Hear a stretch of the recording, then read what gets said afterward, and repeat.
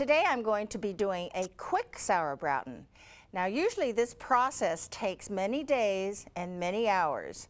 The meat is marinated in about 4 days, and that should be nice and tasty, ready for the oil.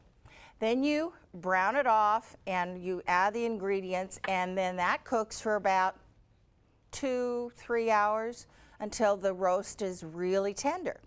Well, I found another way of doing a Sauerbraten, and that's in a pressure cooker. First, you brown off the roast in the pot with a little oil at the bottom. When we first made Sauerbraten many years ago, we had to practice this process because it was unfamiliar to both Merle and I.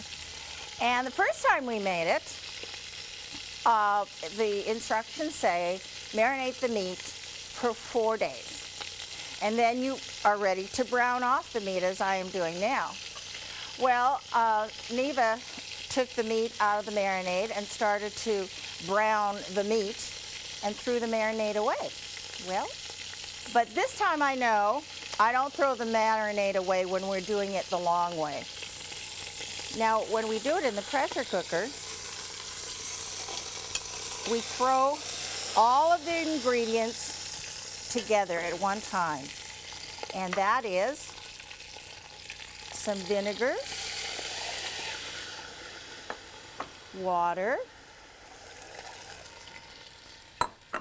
salt and pepper,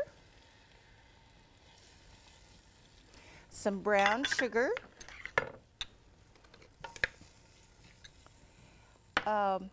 a little bit of sage, thyme, garlic,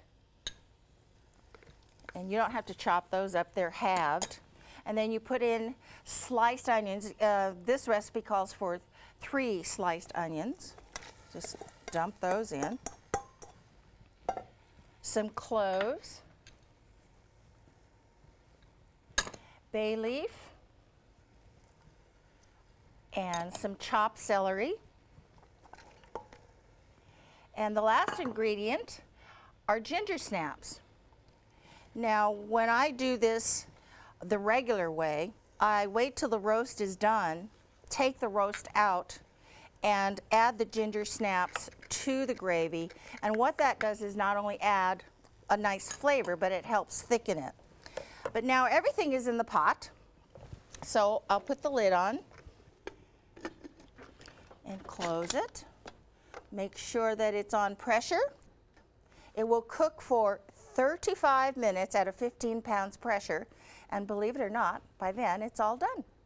You let the pressure drop before you open your pressure cooker, and then you're ready to serve it.